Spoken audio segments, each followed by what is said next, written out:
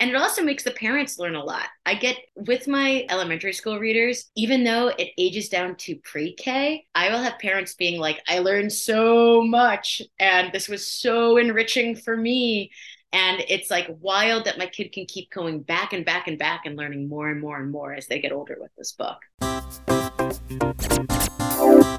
Welcome to the Creative Solutions Podcast. On the show, it's my job to tease out the creative solutions my guests are coming up with to change the world through creativity, social action, and mindset. I also give you tips and techniques so you can do the same. This episode is brought to you by my class, Meditation for Busy People, where you'll learn how to relieve stress and discover clarity and joy in just 5 minutes a day. It's also brought to you by the Brain FM app and this podcast's host, Podbean. Also, follow the podcast on Instagram or TikTok and check out our shop for merch, music, and musings. The links are all in the show notes. Hello, and welcome to the Creative Solutions Podcast. I'm your host, Isolde Trachtenberg. Thank you so much for being here. I'm so excited to chat with this week's guest. Here's the thing about Rachel Ignotofsky. I already told her I'm a huge fan. She's doing the prime directive work that I love, which is at the intersection of art and science, and teaching kids all about science and observation in a really fun and beautiful and artistic way. So I'm excited for you to meet her. Let me tell you about her. Rachel is a New York Times bestselling author and illustrator based in California. She knows that illustration is a powerful tool that can make learning exciting, and she's created many nonfiction books about science and history. Her books include Women in Science, which I have and I love, Women in Sports, and Women in Art. Woohoo! The Wondrous Workings of Planet Earth, and The History of the Computer, which I also have and love. Yes, I'm a fangirl. I'm fangirling over Rachel. Rachel also has introduced backyard biology to the youngest readers with the picture book, What's Inside a Flower, and her newest book that's coming out very soon in September. And by the time this episode airs, it might already be out, or I might try, if I can get my brain around it, to time it so that it comes out right as the book comes out. What's Inside a Caterpillar Cocoon, which, haven't you wondered that? I've wondered that. And the one that's coming out in March of 2024, What's Inside a Bird's Nest. I'm so excited to talk with you, Rachel. Thank you for being on the show. Welcome. Oh, thank you so much for having me. I I love that you use the phrase prime directive because that just makes me think of Star Trek so much. And Star Trek The Next Generation is like I'm a huge nerd for it. I try to sneak it into as many books as possible. Awesome. So you'll see like a little Starship Enterprise in both Women in Science and the History of the Computer if you can find it. They're in there. They're in there. Oh, I love that. It's like R2D2 and C3PO are in the hieroglyphics in Indiana Jones in Raiders of the Lost Ark, which I was like, yay, they know their fans, right? So I'm so glad you did Oh that. yeah. I am a I'm a ginormous Star Trek nerd, and in fact, I'm an immigrant.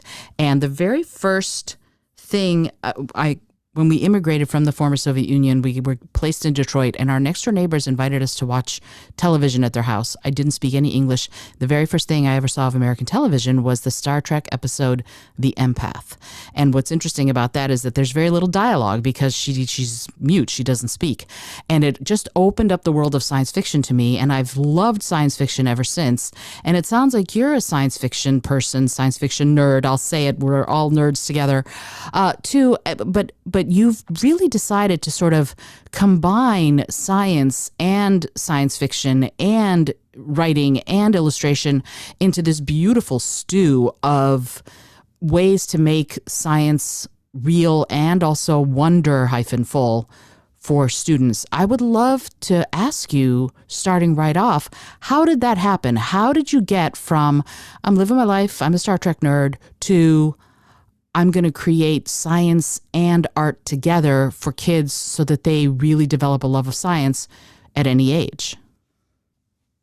Well, I if we're going to talk about Star Trek a little bit, I grew up as a little baby watching Star Trek: The Next Generation and eating rice pudding with my mom, Awesome. and I feel like this idea of like this like almost like utopia of like we're going out into the stars and exploring and um it's kind of like the conflict doesn't come from like within, it comes from solving problems.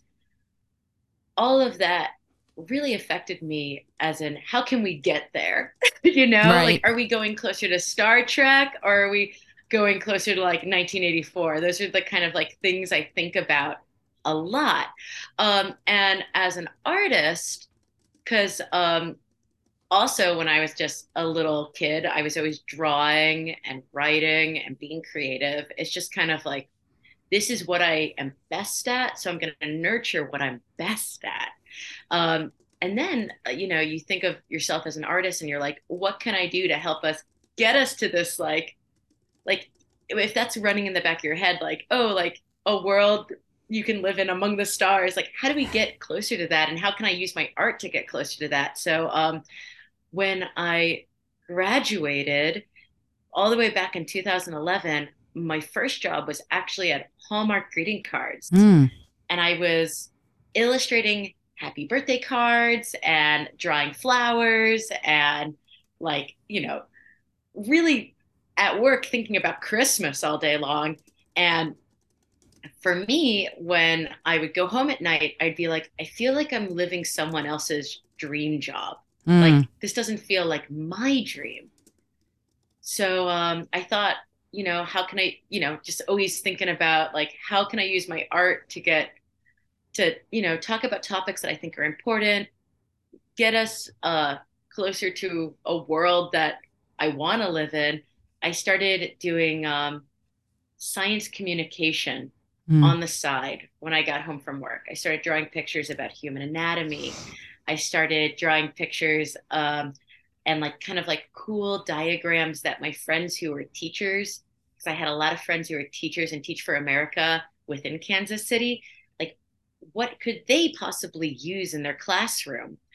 And because I was creating that kind of work, um, the kind of freelance I wanted started reaching out to me. So I had the opportunity to create artwork for cancer research foundations and Mm. science magazines. And I kind of just started this whole freelance career where I was talking with like talking with scientists, taking their work and, turning them into cartoons. And all of that led me to be able to quit my job at the age of 25, start my own business, and eventually get to publish my first book that following year called Women in Science, which kind of brought all of my passions together into one Mm. place. And since then, I've just been publishing a book a year and getting to talk about whatever I want. So I feel very, very lucky. That is fantastic. I love it. And it's so fascinating to me that you took so many disciplines and you went, I'm going to mush them together into this business and this career that solves problems. It really does, because so many kids, frankly, are afraid of science, and they shy away from even if they're curious about it, they're sort of encouraged almost to shy away. And so you're taking this and you're making it super accessible, which I adore. But I'd love to get your thoughts on this education sort of piece of this, with all of your or so many of your friends having been teachers. How do you think we can be using art even more in science education? What are your thoughts on art in science education? And I have a feeling I know what those are because you're a science illustrator. And how can we infuse even more art, language arts and fine arts into science to sort of marry them even more strongly? Well, I'm a graphic designer, and a lot of people don't know this, but a graphic designer's job is to make reading as easy as possible. And, to not make it scary, to make it so that you can understand the information at a glance. Mm-hmm. And a lot of times graphic designers use their skills to sell products, to work for major companies. But I thought, like, what if I could use these skills to make topics that are really challenging to learn easy to learn? And I love that you talked about like this fear that's behind learning science. I have found that adults feel that fear way more than kids do. It's a learned fear. Hmm. So, what I have been trying to do with my artwork is by introducing hard topics, whether it's computer science, ecology and climate change, women's history, all of those topics that can feel a little challenging to learn or talk about, um, by using illustration, by like using a friendly language also within your illustration, where it's like there's happy faces on everything. And, it's called, it feels almost like you're going through Super Mario Land. It's so joyous. You introduce them to the topic visually, Hmm. they already have learned something before they read their first word. And then they feel confident learning more. And then my whole point is that you read my books and then you want to pick up the big boy books, the big girl books, the thickums, I call them, the textbooks. It gives you the confidence to dive in deeper. And what I, the it's so great because the feedback that I've been getting is that, here's an example. I'll have parents read Women in Science with kids who are as young as elementary school kids, even though it's more of a middle school adult reader. And what they'll do is they'll read one story a night. The little kid will read all the fun facts that I've organized on the page, and the parent will read the like thicker body copy, the text, and Hmm. then they'll spend all night asking each other questions, researching online, and that has become like a nightly routine for many, many parents with my books. And what makes me really excited is that with my new elementary school science series, my What's Inside series, that I'm able to kind of like hook these kids early into science by really explaining to them that science is all around us. It starts with the little questions that we ask. How does the world work? What's inside a flower? What's inside a caterpillar's cocoon? Like, these questions are science questions that can be answered with science. And it starts with just exploring your own backyard and your neighborhood. And by giving them that confidence early on and explaining to them that, yes, in fact, this is indeed science, I hope it gives them that confidence when they're older, when they're adults, to not shy away from asking those sorts of questions and Mm. actually knowing how to research the answers, whether or not they go into science as their discipline or not. I love everything you just said. I'm like mic drop. I'm just probably going to be saying that a lot. Yeah, it's so it is so powerful to get this curiosity going early on, and that's something like I was reading goodness, I forget the name of your computer book. What's in a computer, or the history of the Oh, the computer? And history of the computer. yes, the Yeah. history of the computer. And what's interesting to me, I'm reading it and I'm going, well, I know what a motherboard is, and I know what a CPU is, and I know what this is, and I know what that is, because I used to do tech support. So I used to get into the innards of PCs and Macs many years ago when I worked at NASA. And the thing about it is that when you get to a place where you're like, oh yeah, I never thought of that. Like, that's right. Every computer is in binary. It's going to talk in binary. So, an A is that 010001 or whatever the binary for A is.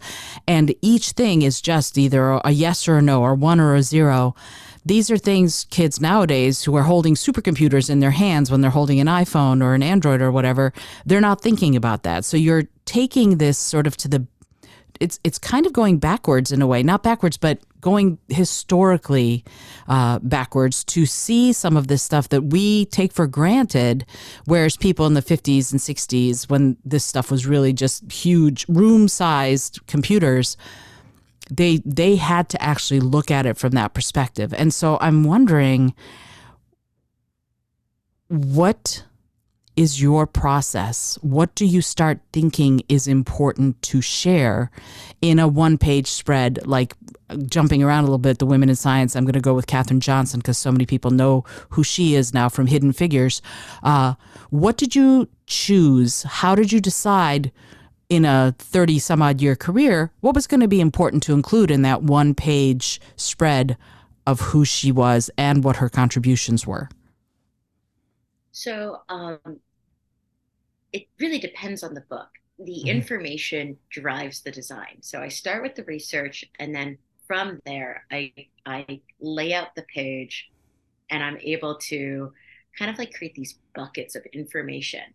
So, example with Katherine Johnson, what is going to be visually told versus what is going to be written down. Mhm. So, first, we have an illustration of Katherine Johnson. We have three fun facts about her. Then you go on to the facing page, and it's a frame of fun facts that frames basically the like 250 word write up about her. And so it's all about creating buckets while you research. I Mhm. think for the history of the computer, what is really cool about that book is that I go back in time to prehistoric humans learning how to create the first numerical tools, like literally like notching on bone to keep track of the amount of sheep in their flock, like things like that.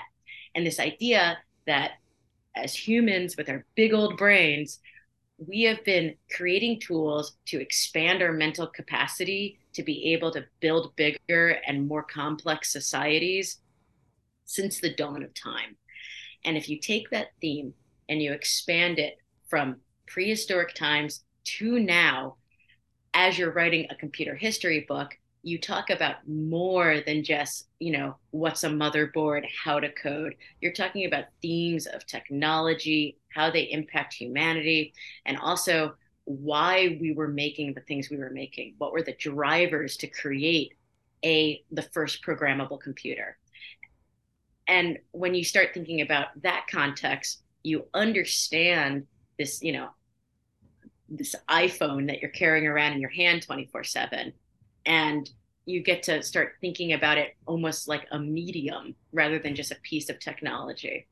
And so that book, how do I cram like 25,000 years of human history into one book that's only 126 pages? Because all of those choices, like how big the book is, that's made before I even start writing it. Because those are kind of price point questions that the publisher and you discuss before you even start writing a book. Um, Mm. to be able, because that's what you have to do when it's so heavily illustrated. It's like illustration costs money, so you Mm. have to know how many pages you're doing.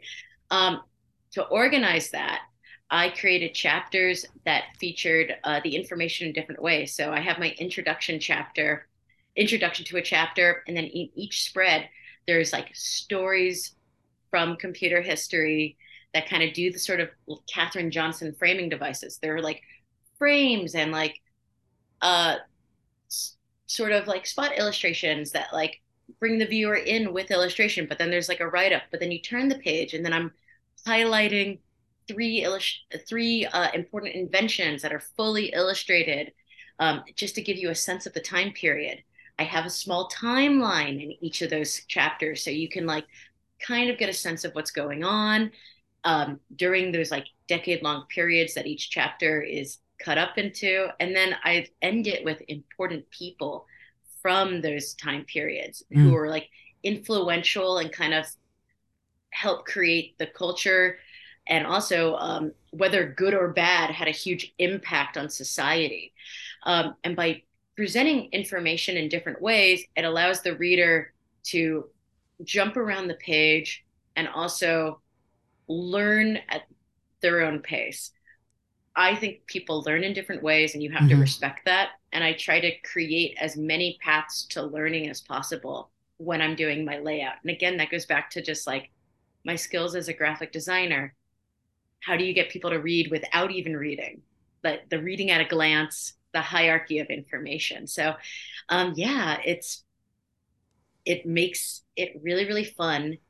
And it also means that when I'm creating a book, I research and I do layout before I even start really diving into the writing.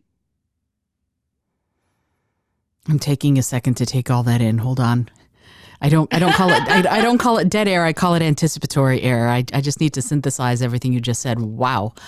Okay. So I am fascinated by this notion of and I've worked in in an environmental education program when I was at NASA for 20 years, and we talked about this. We talked about how do people learn and the fact that different cultures will learn differently. But this notion of here you have a page, and how am I going to provide kind of a roadmap almost or a maze so that somebody can approach from any different direction and still wind up learning and being engaged and being excited and more to the point curious to learn more. So I would love to chat with you about that when different readers are going to be reading this. Like I read both Women in Science and The History of the Computer, and I'm like, these are adults books. They are, kids may enjoy them, but I'm like, as an adult, I'm going, yes, please, more. And here's the thing. That roadmap that you're talking about seems to be coming from it's obviously accessible and makes me delighted to read it, but age appropriate stuff like how would you get a kindergartner in and curious as opposed to a 10th grader in and curious as opposed to a 50 some odd year old woman like me in and curious. I love science, first of all, to begin with. And I enjoyed the heck out of your books because I found so much in there that was tantalizing for me as an adult. So is there anything special that you're doing to go, I expect a younger reader to glom onto this. I expect a middle grade reader to glom onto this. Is it just graphic design, or are you infusing a certain amount of storytelling in that process? And if so, what is that process? It's all intentional. So every single one of my books, I like, especially The History of the Computer and Women in Science, because they're written at a middle grade level. That's what the news is written at. So Mm-hmm. that really allows it to be aged up to like PhD level readers who are like, I want to learn more about the topic I love, or people who are like graduates who like people like us who are adults who are like, I don't know anything about this topic, this is an intro. But it also ages all the way, those books really age down to like 8, 9, 10. Mm-hmm. Meanwhile, I kind of use a different technique with um my elementary school readers, where I age those from pre-K all the way up to 8, 9, 10. Hmm. And even then, adults still like reading them too. And guess what? That's just the power that illustration has. When you draw something and you make it beautiful and you take the time to organize all this information where it's almost like so beautiful you want to frame it, you end up reaching this crazy wide audience.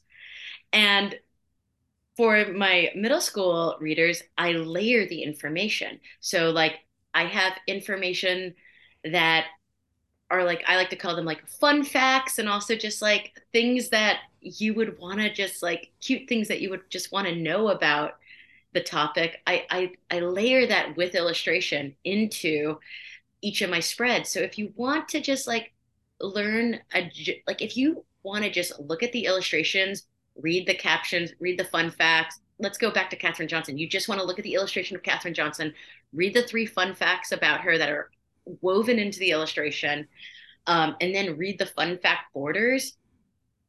Go ahead, full steam ahead. If you're not in the mood to read that day and you just want to like look at cartoons, that's cool. That's valid.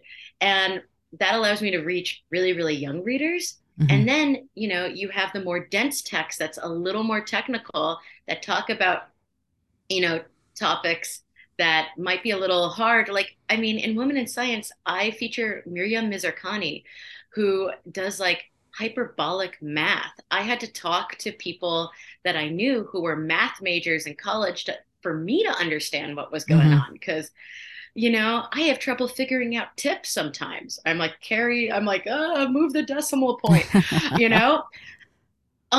So I talk to them to be able to synthesize that information for like, everyday layman, and then also kind of touch on things that if you're a math major, you would kind of be interested in. Um, but by incorporating the illustration, by creating these different like little pockets and spaces of information that are at different reading levels, that's how you get to reach everybody. And okay, so like in Planet Earth, we're talking about climate change. That's a really scary topic to talk about. But in the Mm. wondrous workings of Planet Earth, you'll see on the same page where I'm explaining, an ecosystem, what their ecological benefits are.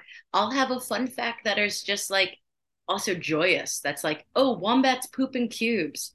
And by infusing the hard science with the fun fact joy, you really can reach everyone. And also you're holding their hand. You're like, hey, the thing that we're going to talk about is really dense, but I got you. I got you.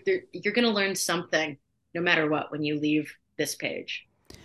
And I kind of do the opposite for my What's Inside series, where the set text is the very simple read aloud text that, is that easy reader. And then I go in with my hand done illustration and I layer in really complicated things like what is photosynthesis? I like literally illustrate the like chemical equation for photosynthesis in the book so that like those really eager third graders are getting that information they need to feel confident when they're going into middle school and high school. So Mm. everything's there. And it also makes the parents learn a lot. I get with my elementary school readers, even though it ages down to pre-K, I will have parents being like, I learned so much and this was so enriching for me. And it's like wild that my kid can keep going back and back and back and learning more and more and more as they get older with this book. I love that so much, and it's so interesting that notion of we can keep coming back, we can keep learning more.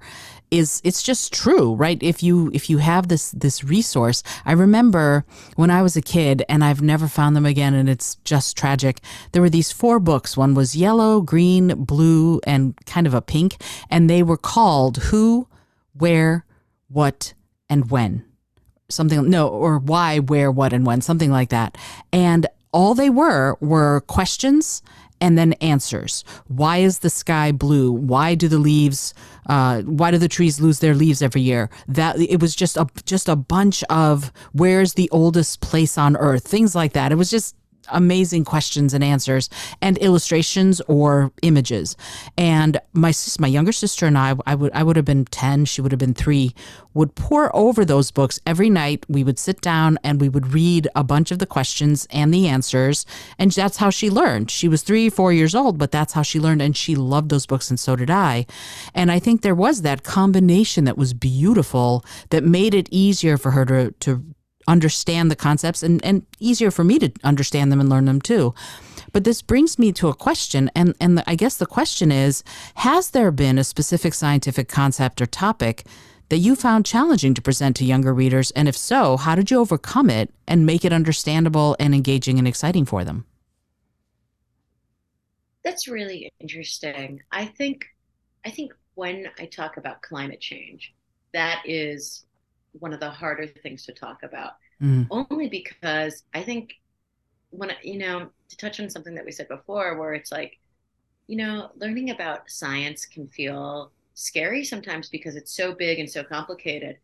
And when we talk about climate change, for me, the fear is real. You know what I sure. mean? I think a lot of people are feeling that way. So, how do you talk about it in a way that is productive Hmm. and also age appropriate when you're talking about things? So, in my middle school reader, The Wondrous Workings of Planet Earth, um, we I just present the information, and I just feel like kids are they can handle it. So I explain what climate change is, I explain what greenhouse gases are, and I also um, talk about how different ecosystems around the world are affected by it. But more so, I was talking with this scientist I had the opportunity to go to the UN in New York, and I got to talk to a bunch of climate scientists there. And what they were saying to me was like, a lot of times when we talk about conservation, we are like, look how cute this panda is. Don't you want to save this panda? And they're like, that doesn't seem to really be working and touching kids. I Hmm. think we need a different approach. And I was like, as an adult, when learning about all of this stuff, for me, what hits the most is learning about ecological benefits, because that's not something we really talked about in my school growing up. This idea that the planet provides us with irreplaceable resources And I'm like, that's what kids are going to care about because that's what adults care about. At the end of the day, we want, you know, clean air and clean water and soil that can create food and plants that lock that soil in place and protect us from storms, ecological benefits. And infusing that into the book, all the positives that the planet provides us and the importance of protecting it, that is the way that I have found to talk about climate change in an effective way. And in my book, What's Inside a Flower and What's Inside a Caterpillar Cocoon, we're talking to an even younger audience.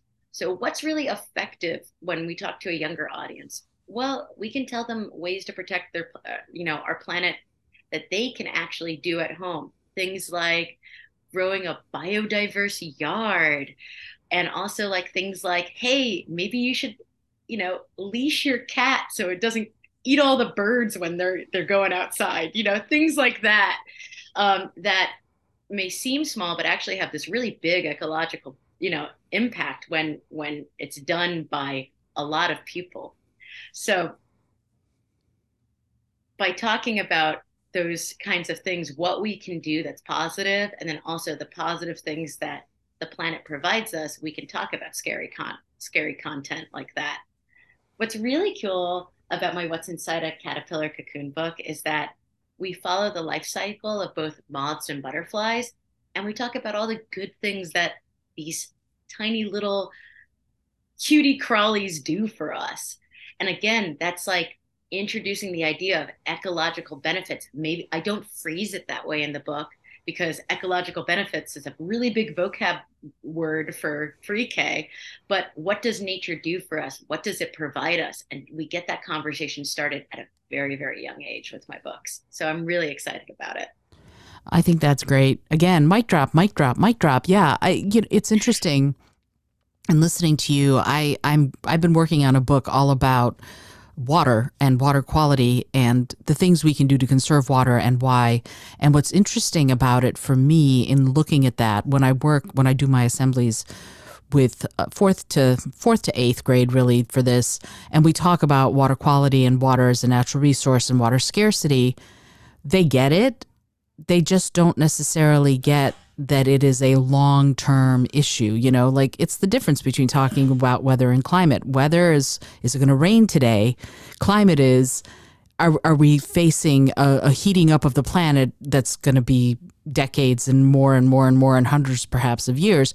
It's hard for us to think long-term like that as humans. So it's really interesting to me that you are using these concepts in a way to look at the benefits of conserving for my book, the benefits of conserving water. For example, we talk about it from the perspective of Cape Town, South Africa, and day zero, where there's going to be less than 13.5% of water available in a town that really they line up for water. This is the kind of thing that they have to do, and kids get it. But as a book, I'm wondering, like when you're doing this and you're trying to enhance the scientific content of the books, how do you strike that balance with this is what's good for us, this is what nature does for us, to what are our responsibilities to nature, to the planet? Well, I mean, I just lay it out there. I go here, like especially in the wondrous workings of planet Earth, like these are the things as society that we have to push forward. And you could see it in like sort of the back spread of the book where I really lay it out. And I'm just going to say this: a graph helps, and an illustrated graph is even better. I do a ton of illustrated graphs in the book that just lay it out there for them. I mean, kids are a lot smarter than we give them credit for. Talking about like water and the water cycle, just getting a kid to understand that there is certain water that is like supposed to be long term locked away, like in glaciers and stuff. Explaining this idea that certain resources are locked away for, we're talking about hundreds of thousands of years, like phosphorus, and nitrogen, and that were, or, car, or like, fossil fuels that's supposed to be locked away for a very, very, very long time. and the fact that we're releasing these things into their natural cycles at an incredibly fast rate, all of those things. Hmm. And we don't really, and that's going to have an ecological impact, releasing all this like phosphorus and nitrogen back into our ecosystems, letting it run off into our oceans, Sure. releasing massive amounts of carbon dioxide into the atmosphere, which is a greenhouse gas, which then, like, greenhouse gases can be good, but too many of them, oh no, you know, Right. explaining that concept of long term versus short term in these natural cycles, a graph helps. Yeah, That's for the, sure. For sure. No, yeah, for sure. and that's what I Absolutely. do. And I think that that's so cool. Like I'm going to just talk about this for a second. My concept is following a drop of rainwater through the hydrologic cycle, and it touches on all of that. Mm-hmm. But what's interesting to me about all of this is that, you know, I'm not an illustrator, so I would have to do it a different way or work with an illustrator or something like that. But when you're talking about these visual components to scientific content, you have to strike that balance. And is there something that you're doing when you're creating your books that looks at that? Is it still just all the design, or are you still looking at, oh, how are young readers going to be impacted, and how are older readers going to be impacted before you begin? Is that a concern, or are you going, this is what I want to write and this is what I'm going to talk about? Well, I'm an illustrator first before everything else. Like, for Hmm. me, the writing, like, what are people coming to my books for? They're coming for the illustration. If they wanted to read a textbook, they could read a textbook. But, you know, um, they're coming for the illustration, they're coming for the fun of it. So Mm, for me, it's about infusing fun into it as much as possible. Like, when I say a graph helps, these graphs exist. They exist. They're just boring yeah. and kind of not fun to look at. I infuse the fun, I infuse the joy. And by doing that, you reach all audiences. It's just as simple as that. And, okay, so when I started my career, some of the first illustrations I did were these human anatomy illustrations, where I took these body systems and I just kind of made them into fun characters. And I just did it because I thought it was cool. Like, honestly, that was the motivator. But then I get an email from this dad who's like, I have a daughter who's 4 years old. She has cystic fibrosis. She needs to use, something to help her breathe at night. And she doesn't understand what's going on with her body. And so I wanted to use uh, a diagram of human anatomy to explain it to her. But for a 4 year old, a traditional human anatomy diagram looks really scary. They look like, it's monstrous. It's a person cut open. But my illustration of the respiratory system, that's a cute little character that has happy faces all over it. And like the diaphragm has little arms who's raising the roof, you know, that was cute to her. So every night when they went to bed, he would use my illustration to trace the path that oxygen was going through her body all the way down to her alveoli, and kind of explain to her that she was using this like respirator at night to help her breathe, and that it was helping her breathe, and it calmed her down to be and became part of their nightly routine. For me, I was like, you know what?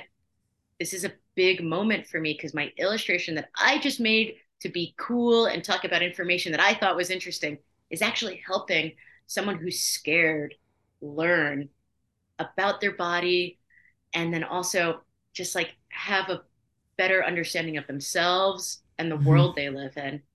And if I could reach a scared 4 year old, that means I could reach anybody. And that's the power, again, the power of illustration.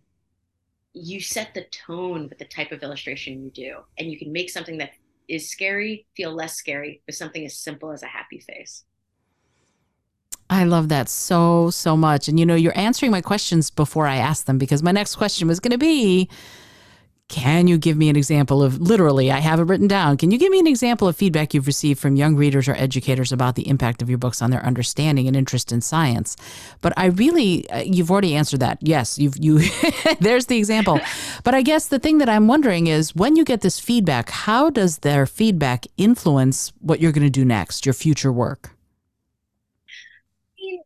You know, I don't think that artists should be super beholden to everyone's feedback, but positive feedback, I mean, it just makes me want to keep going. You know what I mean? Like when I wrote Woman in Science, my goal was I just want to at least get one person to like understand themselves better and like understand their passion for science and maybe want to pursue it. And since I wrote that book, I have gotten endless emails from young women who are now professionals or in grad school who are like, I read your book and I was inspired, for example, like by Jocelyn Bell Burnell to become an astrophysicist. Like, as like, because the book has been out since 2016. So Mm-hmm. these kids who read them in middle school and high school, they're like professionals now.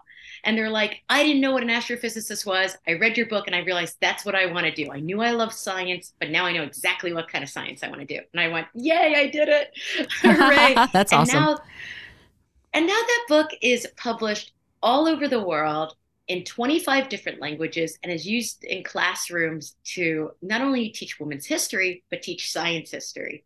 So that kind of feedback is the kind of feedback that makes me want to keep going.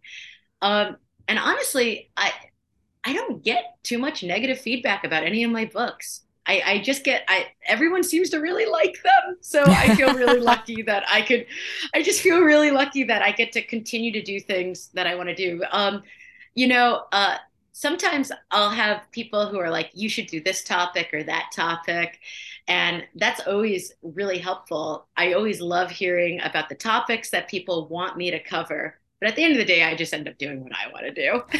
And if it coincides with what other people want me to do, then cool, let's high five.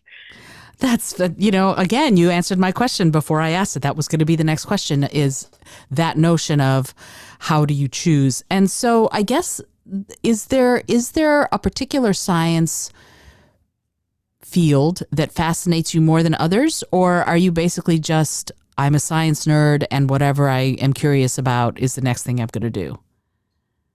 It's kind of like whatever keeps me up at night worrying. Mm, That's what I end up writing about. So, I mean, I wrote the history of the computer because, we have this, brain expander in our hand. We have these smartphones and, a lot of people have been talking about when I talk to scientists, when I talk to parents and teachers, they almost feel this sense of dread about the smartphone, where they're like, man, like social media is out of control. And they equate the smartphone with social media, even though that's mm, just an application that we're using it for. mm-hmm. And I'm like, computers my whole life have done nothing but good things for me. I draw my illustrations on the computer. I started my business because I had access to the internet and I could form a shop online. And, I even met my husband on an online dating app. Like, that is how you do it. I Computers love have it. only enriched my life. And to hear that people are so afraid of, like, where they're like, I don't want my kid to even have access to a computer at home because I'm so afraid of these social apps. And I think that's really warranted. Um, but I think we're throwing the baby out with the bathwater. You know Mm. what I'm saying? So to fix that fear, I wanted to break down computer history and like my like kind of sort of thing I want people to walk away from, just like how you can vote with your dollar, you can vote with what you choose to do with your computing power. During the pandemic, I participated in like Stanford's folding at home program, where you basically lend them time on your graphics card to be able to model proteins Mm. that then were used to help figure out the structure of COVID-19 and then help find, you know, the vaccines that we have been, using. By renting out time on my computer, not renting, basically lending out time on my computer, just a small amount of time, I was able to network with, thousands of people all over the world and create a supercomputer that is a resource for Stanford to use.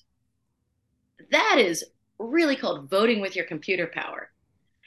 You could also think of it this way, that, using this like incredibly powerful tool to just only use it to, go on social and then basically sell your data. Who are you enriching? Who are you giving your power to? Like, I love Instagram. I love it all. But I think it's really important that we critically think about this stuff, and that we also understand that we have the power to do what we want with computers and ask for better, you know? And so I used this history book basically to talk about these topics of who has power and what are they using that power for, and then introduce them to the reader to resources like the Electronic Frontier Foundation, which is basically like the ACLU for digital rights, to protect your privacy, to protect you from these large tech corporations. Introduce them to resources like that. And that is like, kind of to go back to what you're saying before, that's the kind of feedback I respond to.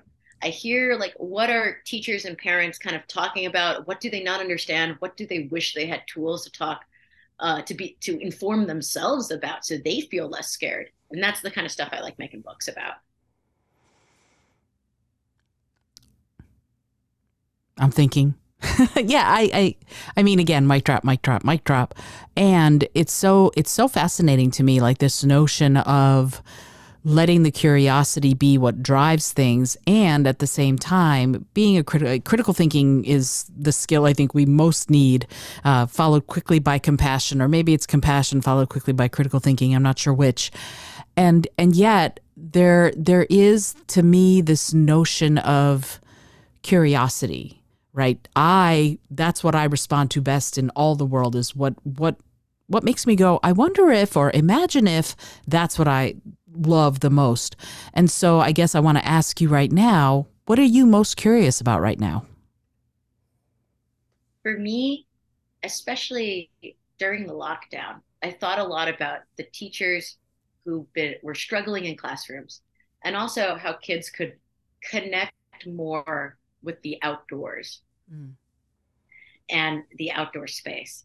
So for me, creating resources for some of the teachers who were struggling the most, which in my opinion was a lot of those elementary school teachers, it is Mm-hmm. like really hard to reach those kids online. That's kind of like really informed me creating my What's Inside series, where it's this beautiful um, science book that also could be read during story time, that you could just enjoy at that level, but really encourages kids to go out, go into nature and explore the natural world. I think it's like so important that we invest in these really, really young kids to have a relationship with science, so they don't feel scared of science when they grow up. So they're scientifically literate. See, that's the thing that I've been thinking about a lot. How can we make a society that's more scientifically literate? I think it starts at a young age. I think it starts with them going out and realizing that the world around them is to be understood, and that science is the tool to do that. So yeah, I'm so excited about my new books, and I'm gonna be going on tour where I'm going to be talking to kids all over the country and doing school assemblies really soon with it. So it's I'm just jazzed about what's inside a caterpillar cocoon. I'm just thinking about those munching, crunching caterpillars. They're munching straight through my brain. I love it. I love it. And by the time this airs, you will have already gone. But this is so cool to me, and I wanted to chat about this before I could talk to you for the next 6 hours, honestly, Rachel. But I know you have a life to get back to. But you're going to Comic-Con, and by the time this airs, you already have been to Comic-Con. Can you talk a little bit about how you, as an illustrator and as a science education author, got engaged to Comic-Con? How did that happen, and what are your hopes for it? Well, I've been going to Comic Con, as an exhibitor or a panelist since my first book came out. And my publishing company, which is Penguin Random House, went, "Hey, do you want to go to Comic-Con?" And I went, "Yes, please." And they pitched me for the panels. And then I started getting on panels. And every year I've been paneling. And then I was like, hey, this is, I mean, it's like almost like a publishing trade show. That's what it started as. And that's still a very big part of it. And my book kind of, all of my books kind of straddle this world of like, sexy textbook and comic book and also just like picture books. It straddles all these three worlds at once. So I'm just a natural fit for Comic Con. And we have a booth this year we're exhibiting in. We're right near Heavy Metal Magazine, which I love. Awesome. I mean, I think they're, yeah, yeah. And so uh, this year, we're still celebrating the release of the history of the computer because that's when I go to Comic Con, that'll be my newest release because my new book doesn't come out till September, right after Comic Con. And to celebrate it, I bring out my own personal vintage computer collection. So I Wow. bring out my 1984 Macintosh, my 1977 Commodore PET, and I invite people to come and pet my pet. So we load them up with we load them up with vintage computer games, and dude, the kids come over, the adults come over, and they click clack away. And then of course I have a ton of art prints and books for sale. But I like to bring my little mini museum with me whenever I talk about my books. I always like to bring something with me to engage people beyond just reading. And I'm a big collector of things, so like I just started, I mean, spoiler alert, and you can keep this in, but I just started writing my next book, which is all about dinosaurs and prehistoric life. And so to start writing that book, I went out to Utah and I went to fossil dig sites. And I actually went to a dig site that had a ton of trilobites from the Cambrian explosion, and I got to take them home with me. So now Wow. I'm like, yeah, it's pretty wild. I'm like, I call them my oldest antiques yet. So and I being able to bring history with you when you're talking about your books, I think is so important. And it's why I have so many partnerships with natural history museums and that I love speaking at natural history museums and I love going to them. Mm, And yeah, that's what I think. When I think about Comic Con, for some reason, I always just think about the San Diego Natural History Museum, which is kind of like I always call that my home museum, even though I'm based in like Santa Barbara and LA for a while, because I always do a book talk there, and then I get to visit all my friends, which are all the specimens. right. I am right here with you. I go to the American Natural History Museum on the Upper West Side in Manhattan quite often. And when I That's lived in a good DC, one. in DC, the Smithsonian, also the Natural History Museum there is unbelievable. And yeah, and that's the thing. We can see and learn that the visuals, they're behind glass, but they're kind of illustrations in that what you're seeing is a scene often from the way things might have been 200,000 years ago or 400,000 years ago or 5 million years ago. And it fascinates me. I love it. Rachel, as I said, I could keep you here for the next hour or six, but I know you have a life to get back to. So I was wondering, before I ask you my final question, if you could sort of give a little brief. How I know people learn differently, and so I like to ask people to say how someone can find you. Somebody wants to know more about your books or your illustrations or your art. Can you just go down a list real quick? It's going to be in the show notes, but if you could just say those things, I would really appreciate it. Well, what's great about having a very complicated, long last name like Ignotofsky is that I'm the only one. So you could literally just type Rachel Ignotofsky into your search engine and I will come up. So my handle is Rachel Ignotofsky on Instagram.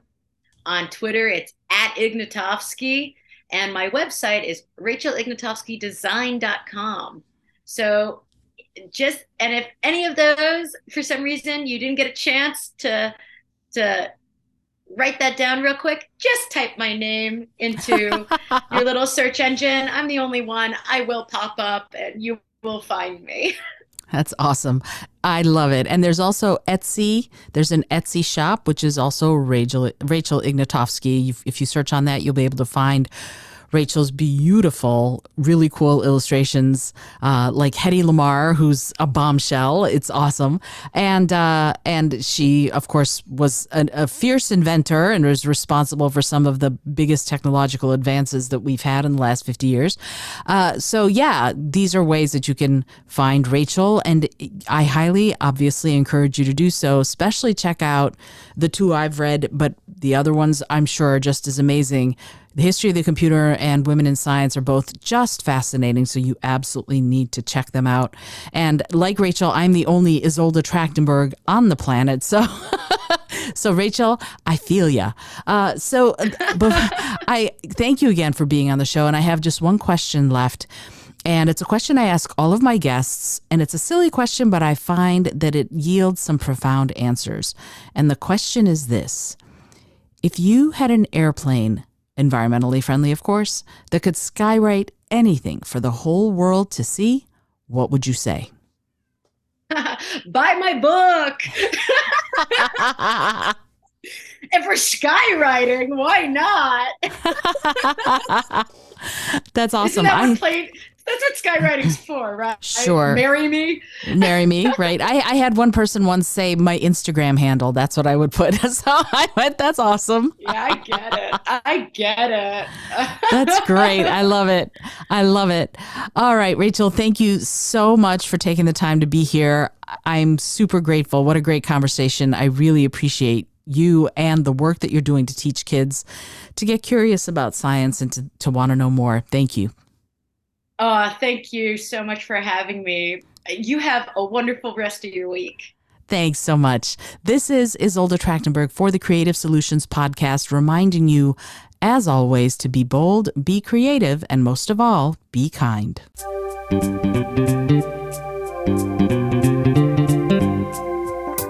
Thank you so much for joining me today. I really appreciate you being here. Please subscribe to the podcast if you're new, and it would mean the world to me if you told a friend about it. Today's episode was produced by Isolde Trachtenberg and is copyright 2023. As always, please remember this is for educational and entertainment purposes only. Past performance does not guarantee future results, although we can always hope. Until next time, keep living what you believe in.